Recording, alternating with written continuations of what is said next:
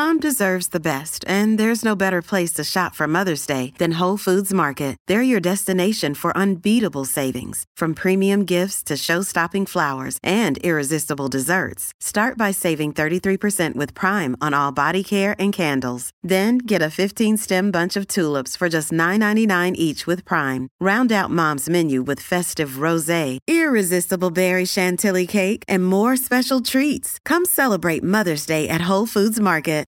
Why take one vacation with the family when you could take all of them? With Royal Caribbean, you don't just go to the beach. You visit a private island and race down the tallest water slide in North America. You don't just go for a road trip. You ATV and zip line through the jungle. You don't just go somewhere new. You rappel down waterfalls and discover ancient temples. Because this isn't just any vacation. This is all the vacations. Come seek the Royal Caribbean. Ships Registry, Bahamas.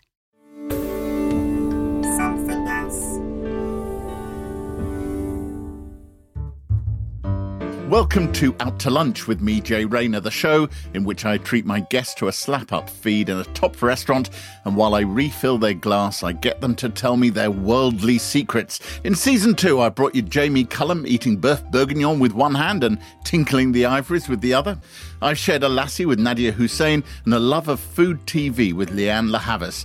Things got as rock and roll as they can for a restaurant critic in his 50s when I knocked back the red wine with Elbow's Guy Garvey and Doctor Who god Russell T Davies revealed to me his massive Time Lord toy collection. It's been a hoot. And it seems you like us because we have just recorded our millionth listen. After a veritable feast of guests this season, we've reached the point where I ask if you'd like second helpings. Well, of course you would. That's why you're here. So loosen your belt buckles and prepare to enjoy all the best bits we didn't have time for in the original episodes. Now, in their infinite wisdom, my esteemed producers told me there was no need to visit one of London's fine eateries for this episode because they'd cater for all my greedy needs at their offices. So far, I've got an empty table and a bleeding microphone. Hello, sir. Can I offer you some water? Yeah, all right, whatever. I can highly recommend the Chateauneuf de Tap, which comes in two distinct temperatures, hot or cold. Really, just get on with it, please. I've gotten busy here. Absolutely, sir. Don't worry, I'd never talk to a real waiter like that. He's a radio producer from Nottingham. We usually dine in the best of restaurants with terrific company. Guy Garvey, lead singer of the chart-topping and stadium-filling band Elbow, chatted to me at the home of nose-to-tail eating, St John in London's Barbican, which is famous for doing things with the bits of animals that other restaurants leave behind. I even got him to eat lamb's brains. It was all marvellous. And as a rock star, it's only right that we hear a little bit from Guy about the inspiration behind his songs. You were writing songs for a very long while, obviously. Was there a moment when you wrote a lyric, when you looked at it and thought, that one? There was a girl who came into my life and for a weekend and disappeared again. And she was a junior doctor. I was 17, 18. She was a junior doctor and she was so beautiful. And she decided that my spotty arse was worth the go-round. And I had the most amazing, passionate 2 days of my life. And she disappeared. We're all grateful for the kindness of women. Exactly, yeah, totally. And the only evidence I had of her existence, apart from my memories, was I'd left my journal on a table in a cafe with her, and she'd signed her name with the words September Sometime underneath. And we wrote a song called September Sometime. Yeah, because it was a true story, because I was writing from my heart. It totally changed the direction of our music. We stopped thinking about writing as being able to do it in a room, and we started thinking about writing as towards a record, and that's still the way we think. Were you ready for fame? Were you ready to be known?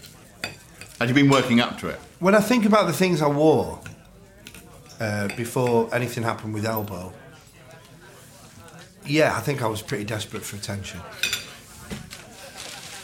Well, it's not a bad thing. It is sort of minimum qualifying standard in a pop star. I went pretty far left field, though. I had a rainbow poncho, all the colours of the rainbow. And at the time, all my head was shaved apart from a long fringe. I looked like a twat. And nobody staged an intervention? there was a guy called Wayne on the estate who was kind of my long-term bully. And him and his... Well, it's good to know where they are. Yeah. It's like, it's my bully. He'll be along shortly to make my life hard. Exactly. So one of his cronies kicked me up the arse when I was walking down the street because of the way I was dressed in this. I think I was in the rainbow poncho. And Wayne stopped his crony and he said, "Just leave him alone a minute." And then he looked at me with real confusion in his eyes and he went, "Why are you wearing that?" And I kind of gained his respect through confusion. I love the pictures Guy paints in his lyrics as well as his speech. You know, I too was quite a natty dresser in my day. I had this pair of turquoise dungarees that I knew were really the thing. I wore them for 2 or 3 summers.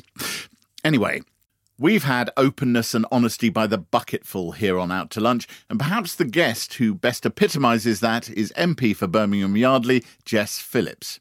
In the face of political chaos and appalling threats to her life on a regular basis, Jess remained stoic, candid and very funny.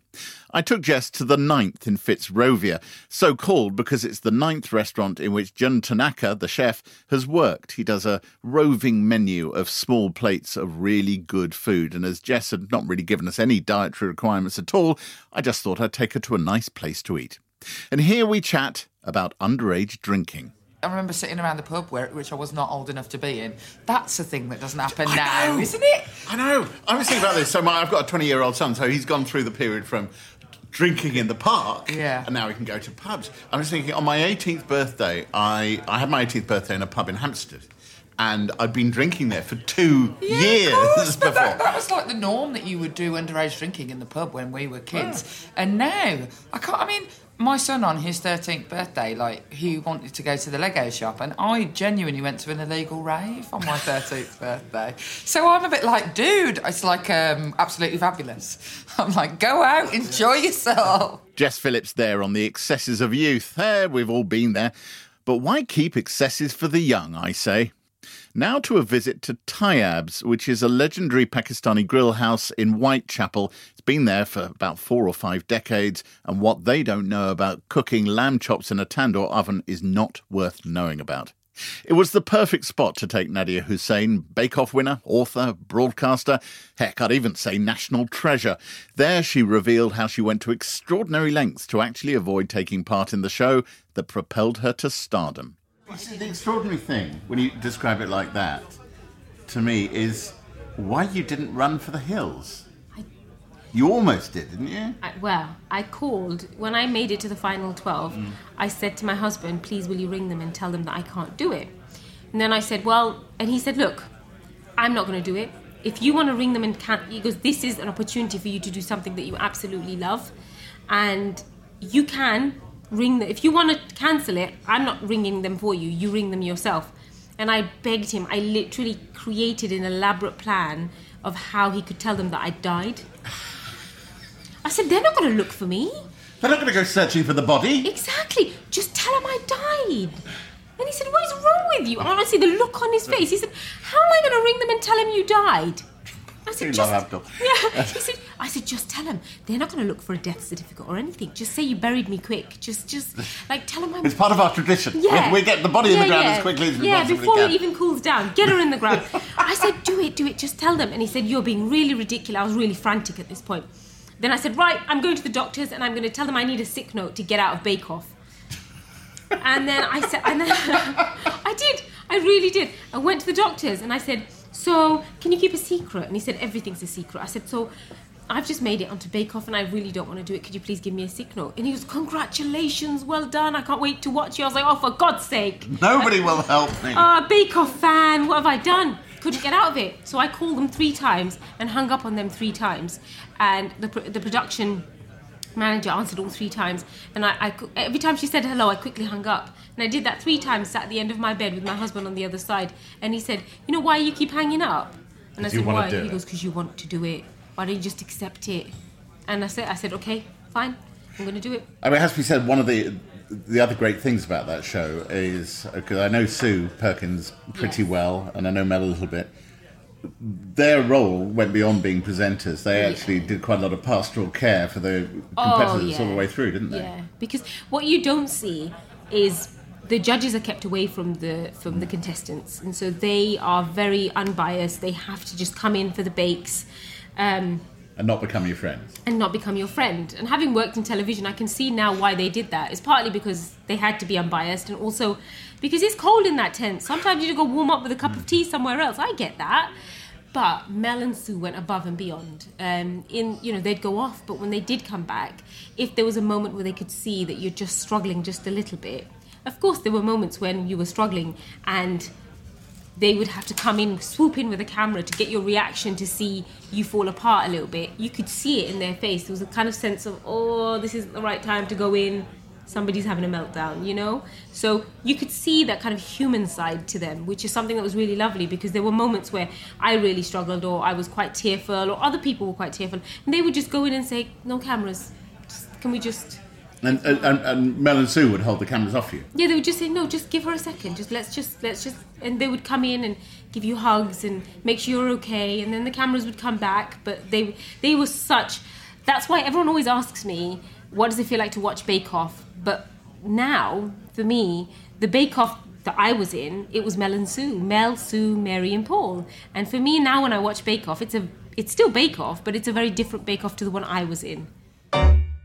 Good old Mel and Sue. And I had a truly terrific time with Nadia and ate an awful lot of lamb chops. My next guest, Aisling Bea, used to making shows with Hollywood stars for Netflix and writing, producing and starring in her own TV series, actually spends her downtime watching MasterChef, in which I am occasionally a judge. It's a difficult job, but somebody's got to do it. She's such a fan, she ended up asking me a load of questions. You could do the MasterChef voiceover. I love to do the MasterChef voiceover. Oh my God. I have so many questions for you. Can I ask you a few of them? If you wouldn't mind. Here's the thing I don't understand. Everything's a time pressure. Time pressure, time pressure, time pressure. Then everyone finishes at the same time. But certain things are dependent on it only having cooked for like 3 minutes or then being given time to rest.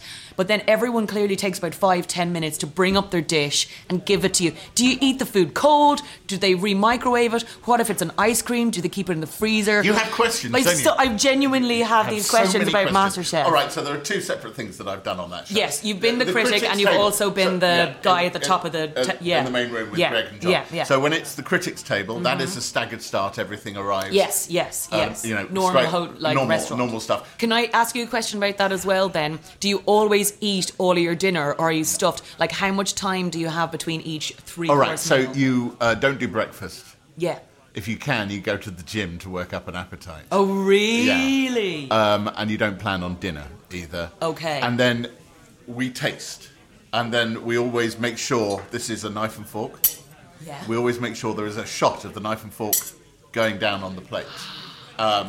We may have cleared some stuff to the side because the grammar of they've eaten something, now it's an empty plate. That is demanded. So do they take food off the plate to make it look like you've eaten it? No, they just... I mean, I could pretend that we've all got bird-like appetites, but... Yeah. See me? You're a hunk of a man. We eat. I mean, we don't eat all of it, unless it's really good, in which case we do.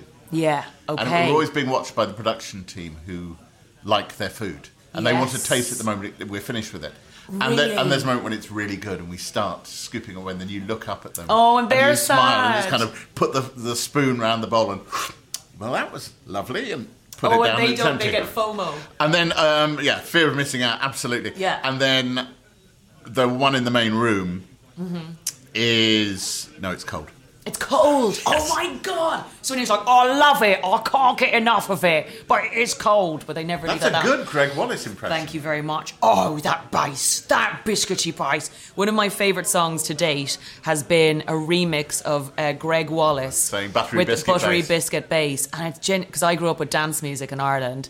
And I love that song. It's like, we like bass. I like buttery biscuit bass. And it's a great... Whoever did that won the internet that day.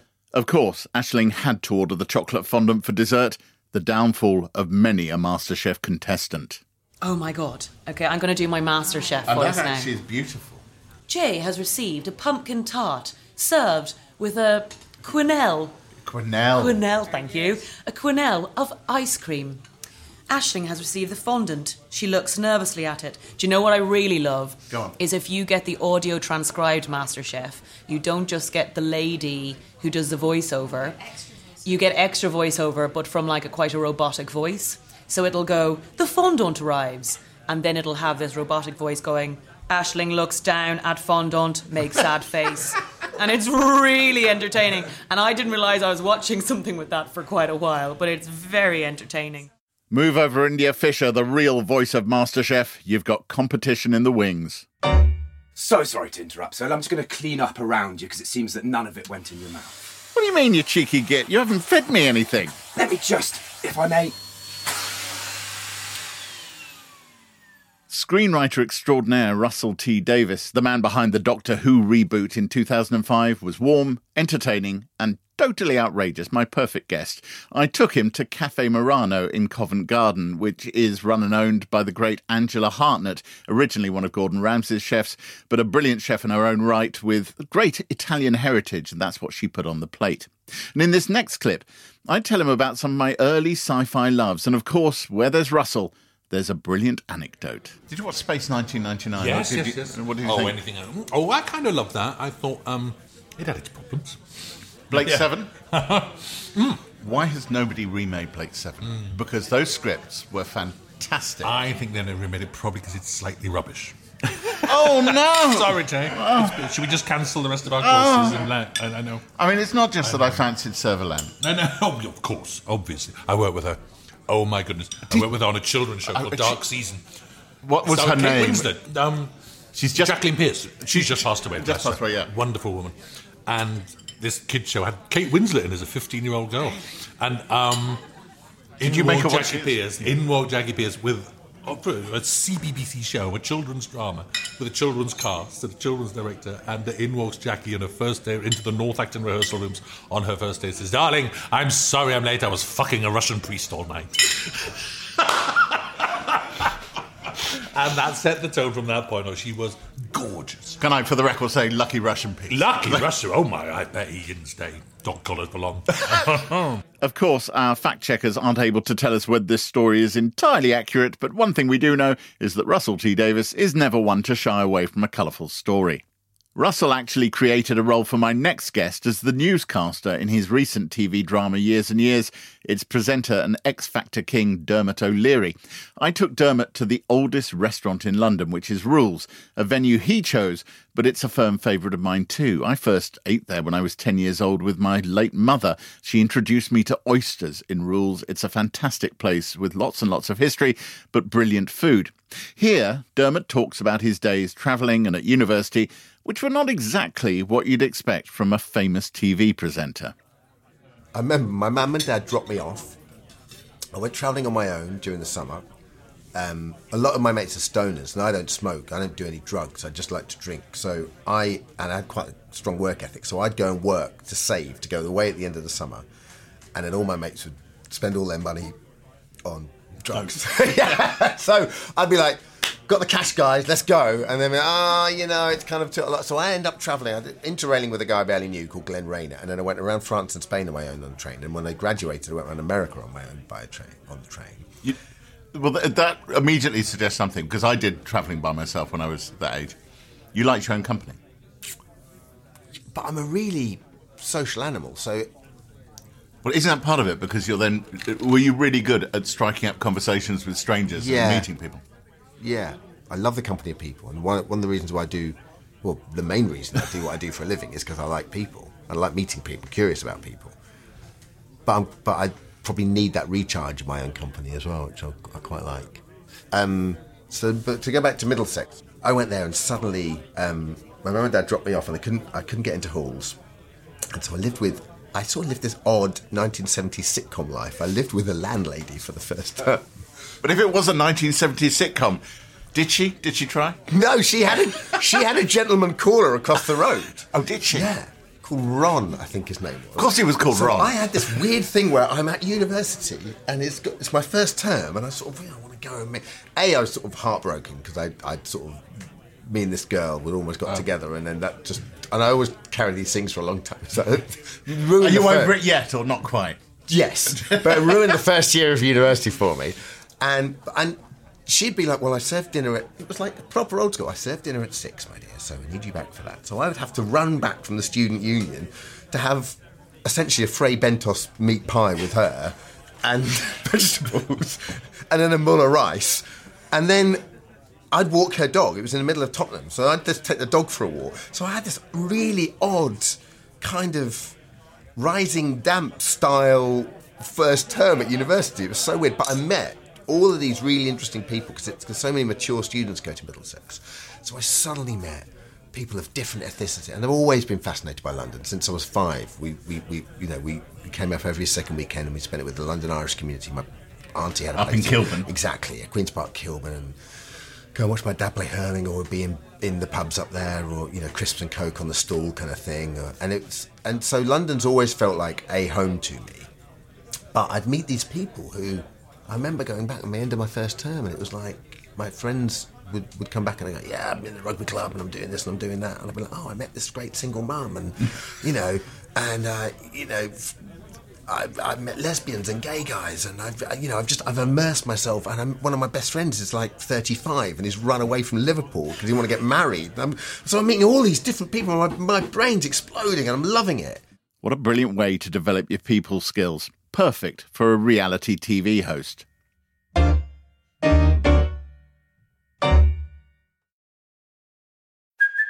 Hey, it's Kaylee Cuoco for Priceline. Ready to go to your happy place for a happy price? Well, why didn't you say so? Just download the Priceline app right now and save up to 60% on hotels. So whether it's Cousin Kevin's Kazoo Concert in Kansas City, go Kevin, or Becky's Bachelorette Bash in Bermuda, you never have to miss a trip ever again. So download the Priceline app today. Your savings are waiting. Go to your happy place for a happy price. Go to your happy price, Priceline. Why take one vacation with the family when you could take all of them? With Royal Caribbean, you don't just go to the beach. You visit a private island and race down the tallest water slide in North America. You don't just go for a road trip. You ATV and zip line through the jungle. You don't just go somewhere new. You rappel down waterfalls and discover ancient temples. Because this isn't just any vacation. This is all the vacations. Come seek the Royal Caribbean. Ships Registry, Bahamas.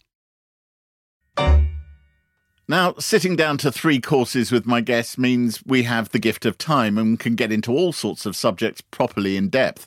Here's Jess Phillips MP again at the 9th in Fitzrovia, being nothing but frank, as is her way. This time, she talks about her brother's addiction and the criticisms she's faced addressing it. You've talked quite publicly about your brother and his addictions, and described that once as you felt a sense of failure at not being able to deal with that. But he's in recovery at the moment, isn't he? He is in recovery. Is talking about it part of his recovery?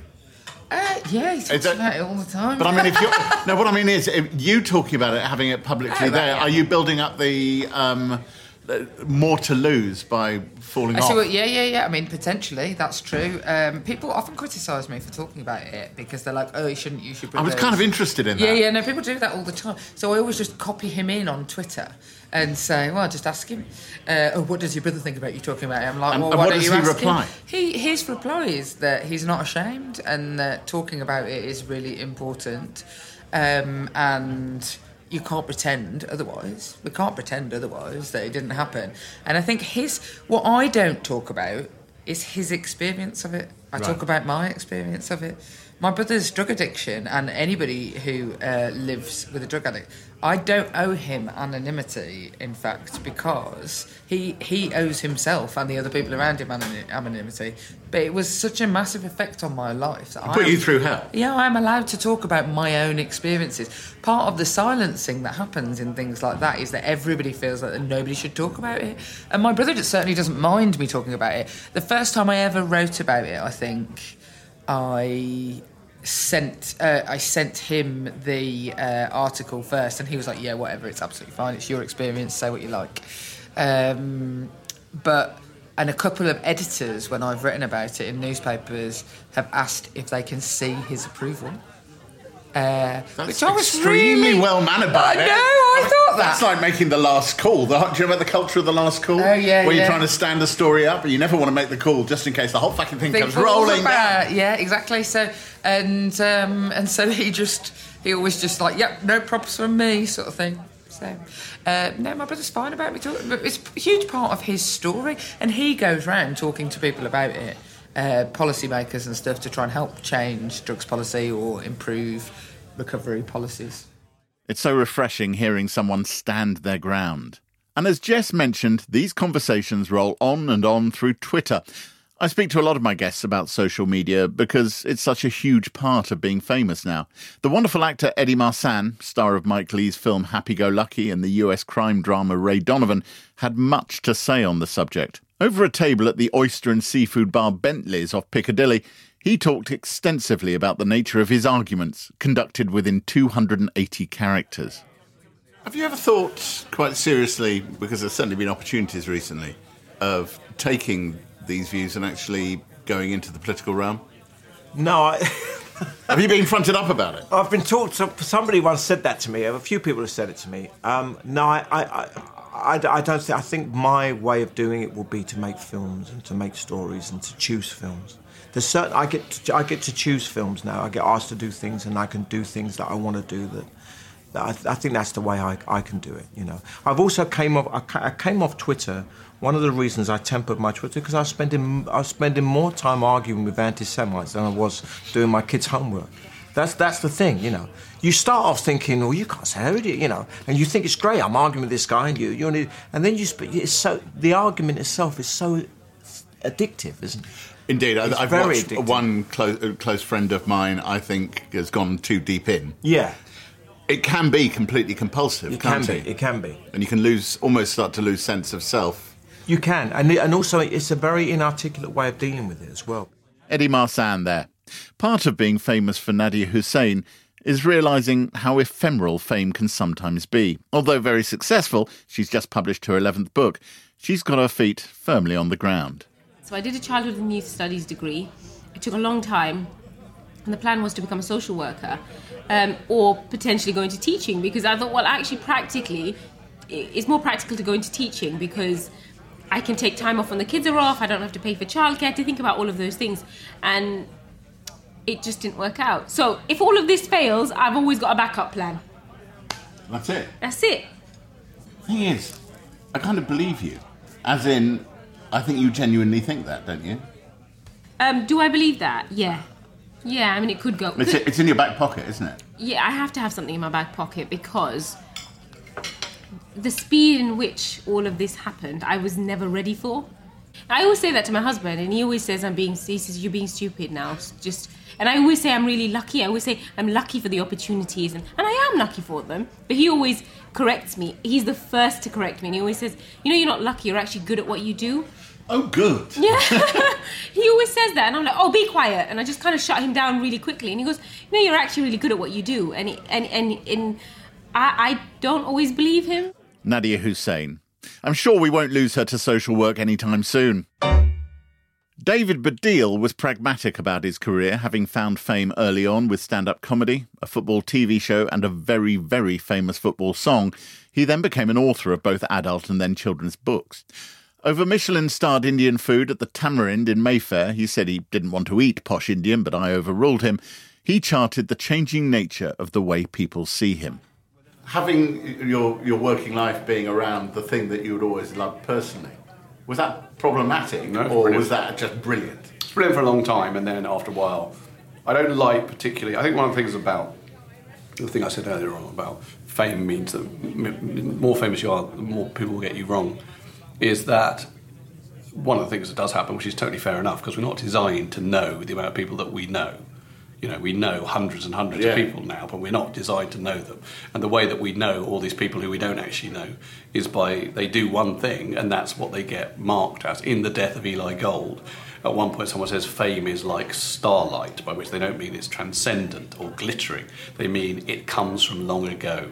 The first things you did will often mark you out in people's minds as that's who you are, because they don't really want to know about you being a complicated three-dimensional person who changes. So I still love football, but I did not want, and neither did Frank, to carry on doing a football comedy show for the rest of my life. Is it not fair to say that your whole career has actually given the lie to that Starlight from long ago? Because No, you've because had people 3 still... or 4 careers. I have, but nonetheless. And what it means is the Starlight's been refracted in my case. So there are some people who just... You're going to take this fucking metaphor and you're going to run with it. But it's certainly true that people still shout at me, that's you, that is, people still shout at me, you know, is it coming home? You know, the biggest points of my career are still the things that people totally define me. You know, and you know, apart from the kids who pick up all those books in their hundreds of thousands of millions. Yeah, well, and that is one of the things I like most about that, is that idea that you can be defined differently from, you know, the way that you've always been defined with kids is a brilliant thing. David Baddiel in reflective mode there, and it does have to be said, we have quite a bit in common. We're both North London Jewish men in our 50s, and we actually went to the same school. He was a year above me, though, as I need to point out, he's at least a couple of years older than me. And now a word from our sponsor, which in this case is me. I've got a new book out. It's called My Last Supper, One Meal, A Lifetime in the Making, in which I attempt to answer the one question I've been asked most often: what would my last meal on earth be? I go out in search of the ingredients. It does include pig. And I tell the stories behind them. It's available now in hardback, ebook and audio formats. And I'm also on tour with a live show based on the book. For tickets and info, visit jrayner.co.uk. And now back to Out to Lunch.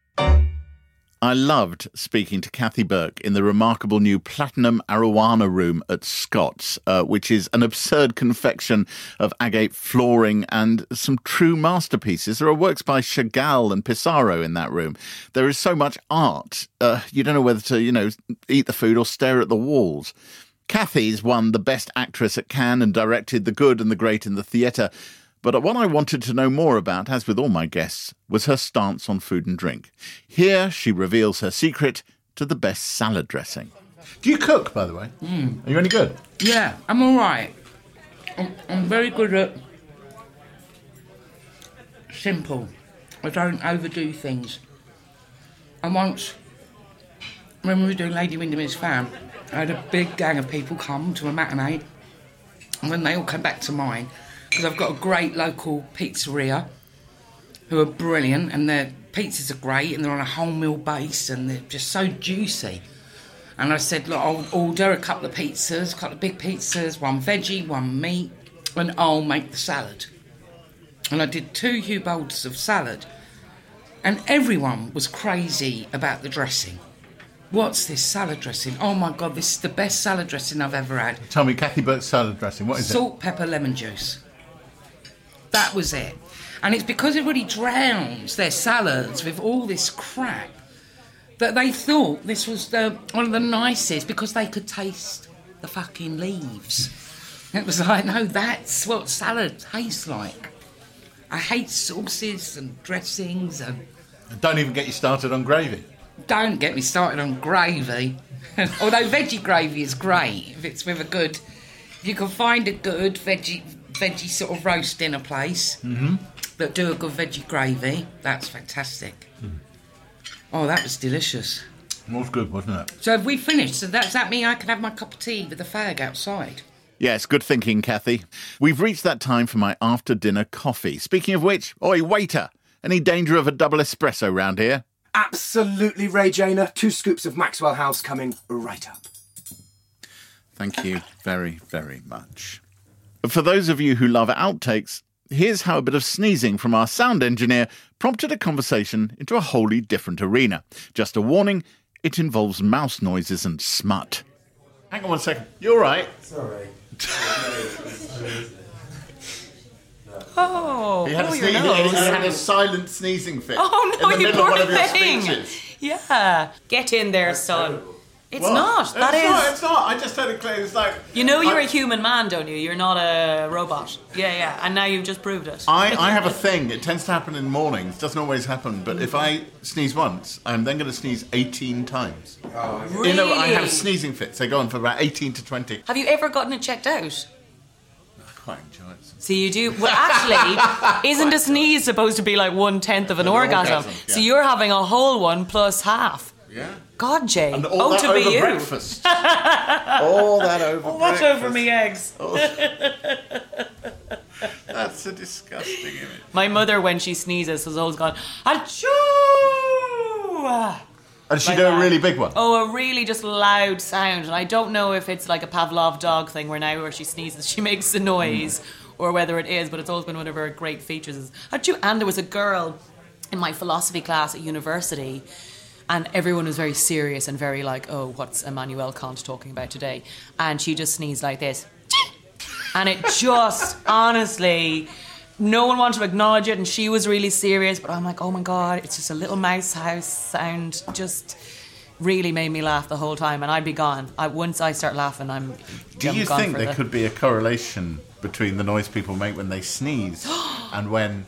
They orgasm. Yeah. Oh my God. I mean this in the nicest way, but I would love to hear her in bed now.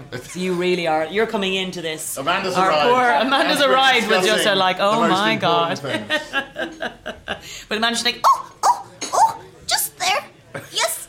Oh, thank you. Oh, Oh, it's the thank you. Yeah, thank you. It's the thank excuse me. Excuse me. Oh, excuse me. and then someone has to go say, God bless you. Every time she comes. Thank you very much. Well, I hope you feel full to brimming with those final morsels of Season 2 of Out to Lunch. A huge thank you to all my guests for taking the time to chew the fat with me, literally in many cases. I'm sure you'll be delighted to hear that we're already making a Season 3. More news on that in 2020. Subscribe now and you'll find it in your feeds when the time comes. Until then, do have a listen to past episodes from both Seasons 1 and 2, and please share, rate and review to help others find us and inflate my ego. I do love a 5-star review. It just makes me feel so much better about myself. Out to Lunch is a Something Else and Jay Rayner production. The music was written, arranged and performed by Jay Rayner and Robert Rickenberg. Lawrence Bassett starred in this episode as the world's worst waiter. The assistant producers are Jemima Rathbone and Rosie Marotra. The sound and mix engineer was Josh Gibbs. The producer is Selena Ream, while the executive producer is Darby Doris. Additional production is from Steve Ackerman. Thank you so much for letting me take you all out to lunch. Bye for now.